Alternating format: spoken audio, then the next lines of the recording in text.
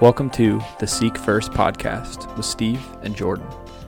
This is a podcast about seeking first the kingdom of God where we work, live, and play. The content of each podcast will correspond to the current sermon series at Ontario Christian Church, current events that rise up, and also to the church calendar. Thanks for listening.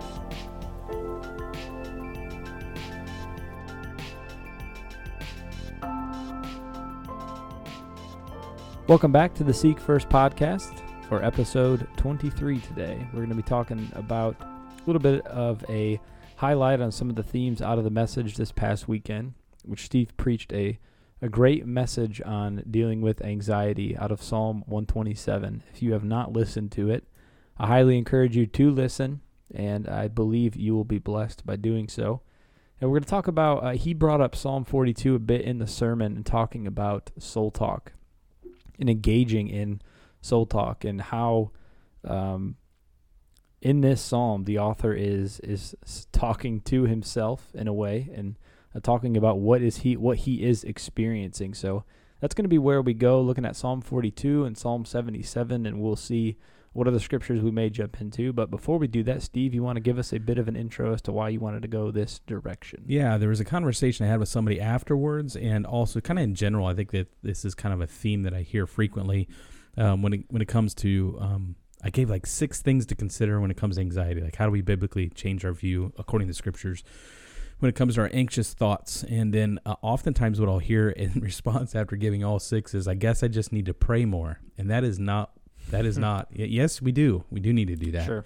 But there are other things that we need to implement, I guess, when it comes to anxiety and just our thought life as well. And so I just wanted to kind of focus in on this one thing, because it's not just praying more, although prayer is part of it for sure, but it's also kind of allowing our souls to be spoken to remind ourselves of several things, also to kind of talk to ourselves about the truth. And so I just wanted to kind of refocus a little bit off the wagon of, I guess I just need to pray more, to actually something a little deeper than that.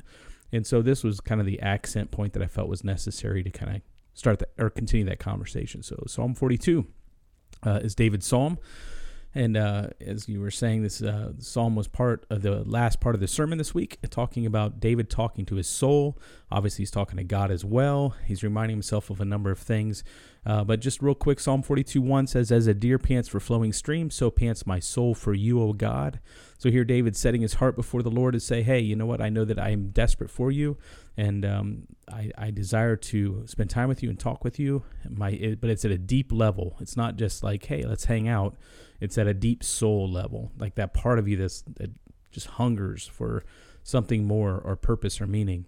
My soul thirsts for God, for the living God. When shall I come and appear before God? My tears have been my food day and night, while they say to me all the day long, where is your God? And that was one of the focal points in the message, of course, reminding ourselves that it's okay to ask these questions. Like God can handle these questions. And our tears are a part of that conversation, crying out to the Lord, not just with words, but also like in the depths of where we are. And I think this is a hard question that David asks here. Where is your God? And he kind of reminds us of the fact that when we have that feeling, we are to turn to the Lord.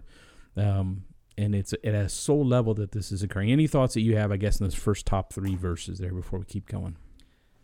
Yeah, I remember. I think just the idea of asking these questions is okay. If we can just elaborate on that for a minute, there's a lot of questions that if we stop long enough to realize the fact that our souls are asking these questions, like, where are you, God? Or when shall I come and appear before God? Or maybe there's external things saying, where is your God? Maybe we are saying, where are you, God? We all have these questions to a degree, I think, underneath the surface, and they are part of our growth. To ask them is to start taking those steps, because, like you said, God is able to handle them, and I think God welcomes them. I mean, there's questions like these all over the Psalms. Jeremiah asked a lot of questions like these, and even the book of Lamentations, we think about these. I mean, he curses the day he was dead, and all these, we're we're getting pretty deep into that, but God can handle our questions is really all I'm getting at. And it is actually part of our growth to bring those questions before him. And I think a lot of times we don't think we have permission to do that. Mm-hmm. And I don't know exactly all the roots of that or why that surfaces. But I think to a degree, it's at times we've been part of cultures where we couldn't admit that we were suffering. We couldn't admit that we had doubts. We couldn't admit these things. And so if I experience that in a culture, then I also begin to think that God also functions that way. And I think that's partially why. There's probably more. But when we begin to name these questions that we do have, I think God begins to meet us in those and start to do some of his transformative work. Yeah, I agree. And I think like a lot of people do hear like good Christians don't suffer. Like you can't be sad, you can't be hurt, you can't like a good Christian shouldn't have those feelings or emotions or thoughts. And here, like you said, I mean, he's being told, where's your God? And he has to wrestle with that. Where are you, God? Like, give me an answer to this. And so in his suffering, we need to give each other permission to figure these things out, like the bandwidth and space to figure these things out without condemnation, like just giving each other some room to grow in these areas of shame. Yeah, I think sometimes we have maybe interpreted, and Paul says this, to rejoice with those who rejoice and weep with those who weep. And sometimes it's like rejoice with those who rejoice and tell those who weep to stop. Exactly. And it's like, that is not what he says at all. Right. So you then set up this culture for someone who's coming in and doesn't maybe know much about the Bible or know much about God. You set up this culture where weeping, suffering, anger, like these elements of suffering that we experience aren't permissible when I talk to God. Yeah. Because they aren't permissible in the body of Christ. Yeah. And it just, I think that's partially why. And I can remember I took a Psalms class in college, and I remember my professor getting to a point where he's like, we often say that when it comes to lament language or language similar to this, that it somehow people interpret it like if someone were to start praying like this in a group, we'd all look at them kind of funny. Right. You know? Yeah. And it'd be like, well, don't you think God is good? Right. And he's like, God is so good that I can speak to him this way. Right on. And so, yep. Yeah. What I'm about to share, you're too young for. Yeah, I know I'm old, but some people out there will look it up. Bob Newhart, you ever heard of him? Mm-mm. I knew it. Bob Newhart, good comedy from the past, but on the show, he's a psychologist or whatever, and there's an episode, I don't know if it's that show or not, but my brother showed this in church many years ago, but he's a counselor, and he's telling the person, just stop it, and just keeps yelling at him louder and louder, just stop it, That's just stop funny. it. Yeah. It's hilarious. Look it up, Google it, YouTube it. That's a funny little clip. But I think that, unfortunately, the church had gotten to that point as well. Just stop it. And it's, to some degree that needs to occur, but there's a deeper heart level that need to deal with thinking and the soul and all these things. So Google that if you want to. Look it up. It's a pretty funny little clip, but that is not the way to approach one another in the midst of sin or even in questioning why God. Like, those questions are okay. We need not be afraid of them. We'll continue that part of the conversation, I'm sure, later. But verse 4, these things I remember, he says. So he's saying to himself, I've got to remember something different. As I pour out my soul, how I would go with the throng and lead them in procession to the house of God with glad shouts and songs of praise, a multitude-keeping festival. And so he's basically reminding himself that there was a season when everybody was praising God together, and we're on the same page, and there's shouts and songs of praise, and reminding himself of that time as well, of times that were good and prosperous. And so he's telling his soul, don't lose total hope. Also remember the past of where we've seen God move as well. So any thoughts there, or do you want to keep jumping on? Let's keep going. All righty, verse 5. Why are you cast down, O my soul? And why are you in turmoil within me? Now, this is definitely where the soul talk starts. Literally saying, why are you cast down, O my soul? And why are you in turmoil within me? Hope in God, for I shall again praise him, my salvation and my God. So he's crying out to the God, but he's also talking to himself, his soul, which is interesting. Any thoughts?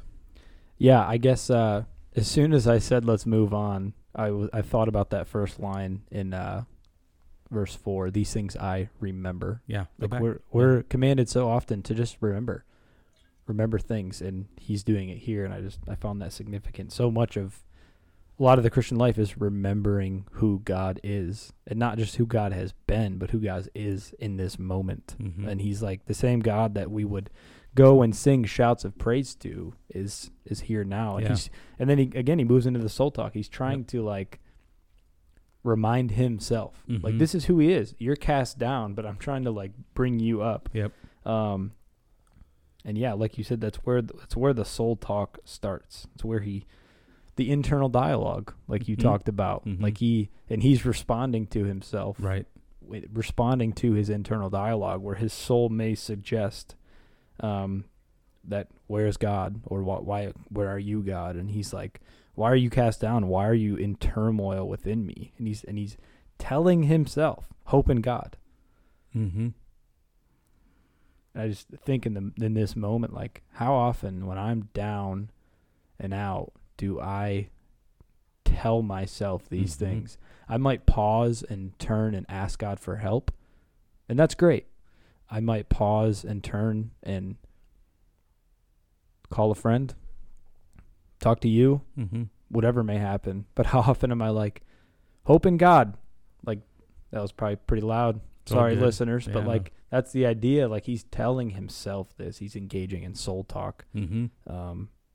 And so, yeah, those are some of my thoughts. And even my soul is cast down within me, the rest of verse 5. Yep. Therefore, I remembered you. There's remember again, from the land of Jordan and of Hermon and of Mount Mizar. And we're going to, if we have time, jump to Psalm 77 as well. But it's like, even when I can't see the goodness of the Lord in this present moment, I reflect, I remember back on the times where I did see his goodness. Like David just said, when I would go with a throng and lead them in procession to the house of God with glad shouts and songs of praise.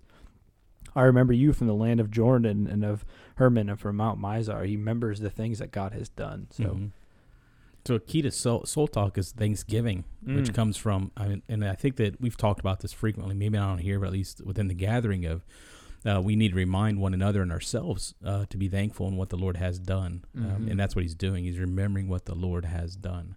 And I think something happens within us when we begin to reorient our hearts back towards gratefulness and thanksgiving, even though right now there's a lot of pain and confusion. We still have to ground ourselves back on what is it that God has done and be grateful for that.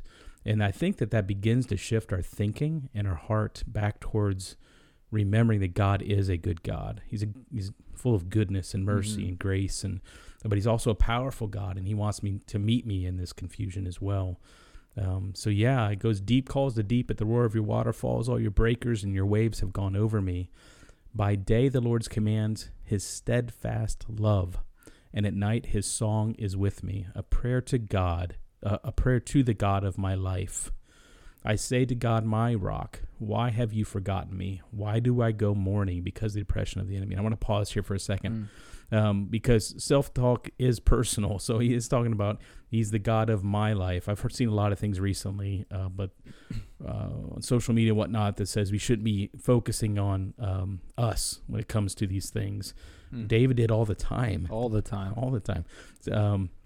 And yes, the body of Christ is important, but it's only as strong as, the individual as well. And so in this case, and it happened with Jacob, God was not Jacob's God for a long time until he wrestled with him, and then he became his God. He put his hip out of joint. Yeah, right.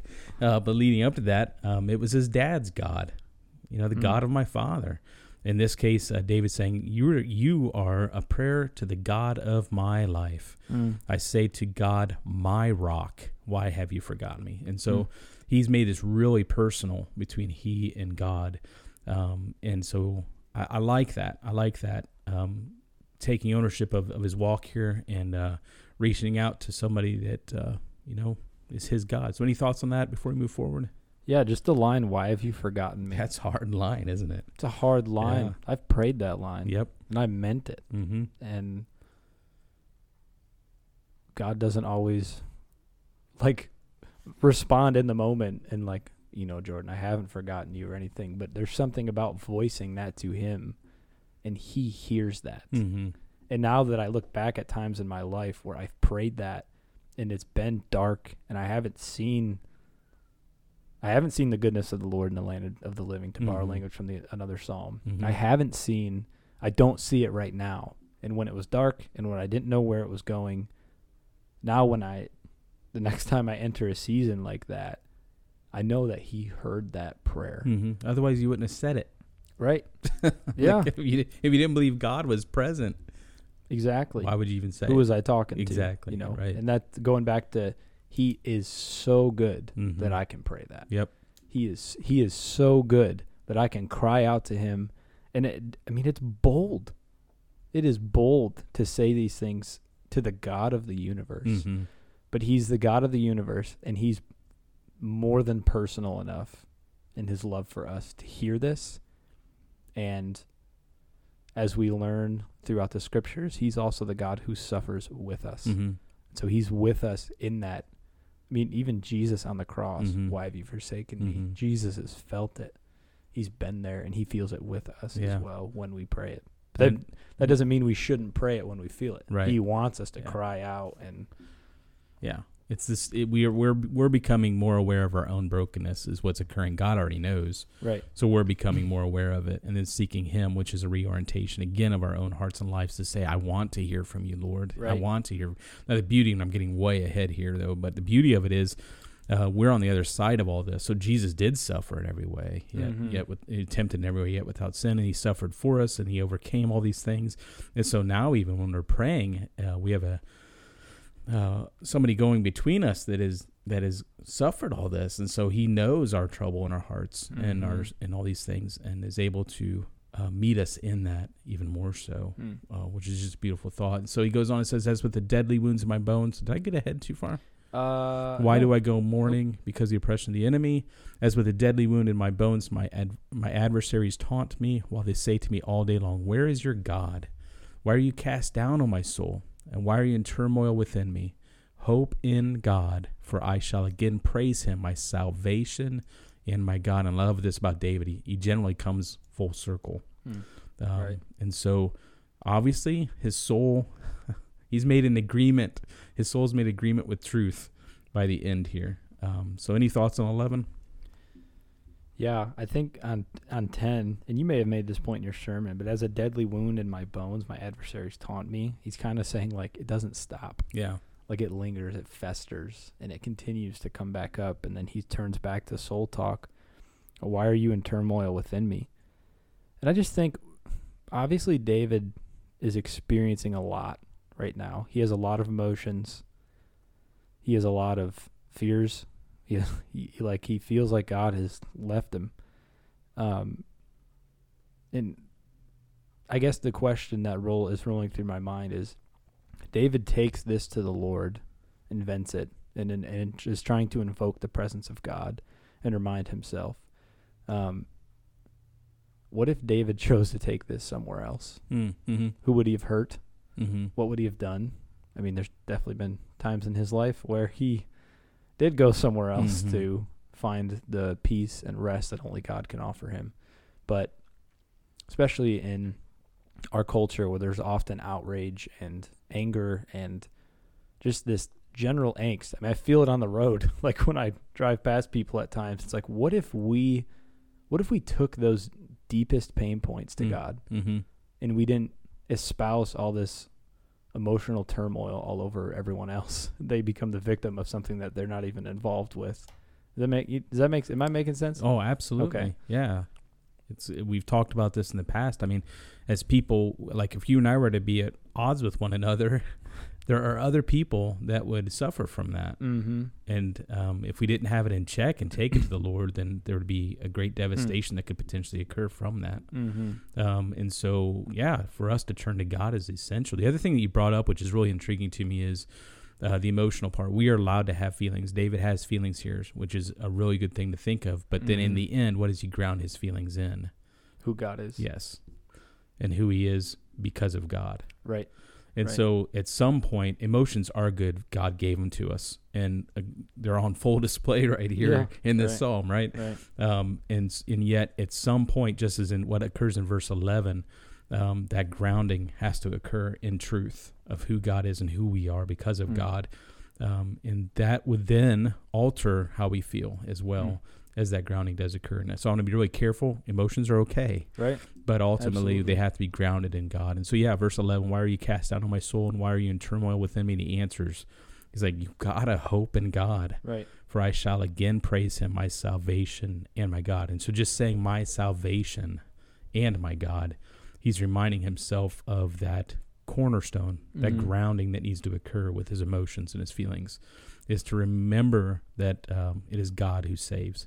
And I mean, good grief, David saw this as a young boy even. You know, his people about to all get devastated by Goliath, and God saved. And it sure wasn't by his might. We know that, right? Yeah. He says it's by God. So so he's kind of reminding himself and grounding himself in it. So any thoughts on that? I'm not sure we're going to have time to jump into that other psalm. Sure, and I think that's okay. Okay.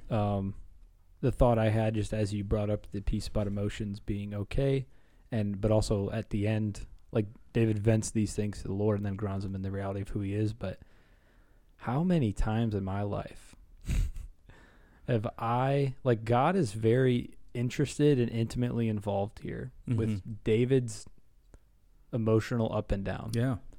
And how many times in my life have I been feeling just horrible, and I go and pray, and I'm just like, oh God, thank you for this, and like it's just like a half-hearted prayer. I'm not advocating against gratitude in the midst of good, but what I am saying is, are we honest with that's God? the key. Yeah.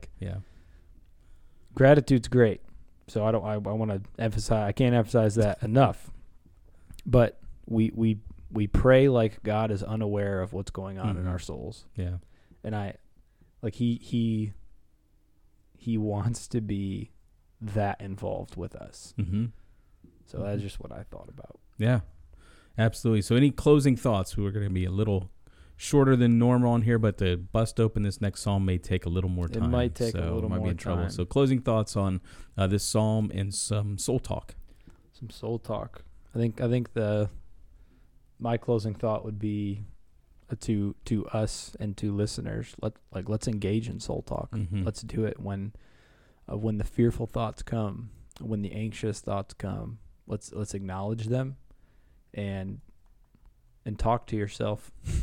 As weird as that sounds, we can talk to ourselves. We can preach the gospel to ourselves. That's the key right there. That's what it is. Yep. Hope in God. Why? Because you've seen God and you know him. And also, maybe for somebody who's listening and they're really struggling with fear or anxiety, engage in soul talk, and also engage in talk with another believer who maybe can walk with you and help. And if you don't have anyone like that, feel free to reach out to us. But engage in soul talk, engage with the Lord, and engage it with others as well, trusted brothers and sisters in Christ. Yeah, absolutely. So to close out, the 6 things that we talked about Sunday was to humble ourselves, talk to God, walk with the family of God, which you just hit. When you get to this point, community is important. Turn your mind to God, so change how you're thinking. Remind yourself of God's might. So pretty straightforward. Engage in soul talk. And I appreciate what you said there, because I think it's important. It's amazing to me how we can, in praise team, we'll practice a song and there's just nothing there. And then suddenly when we're singing it all together, sometimes just hearing the people of God even, I'll just start to weep, because I'm like, my soul needed to be reminded of that.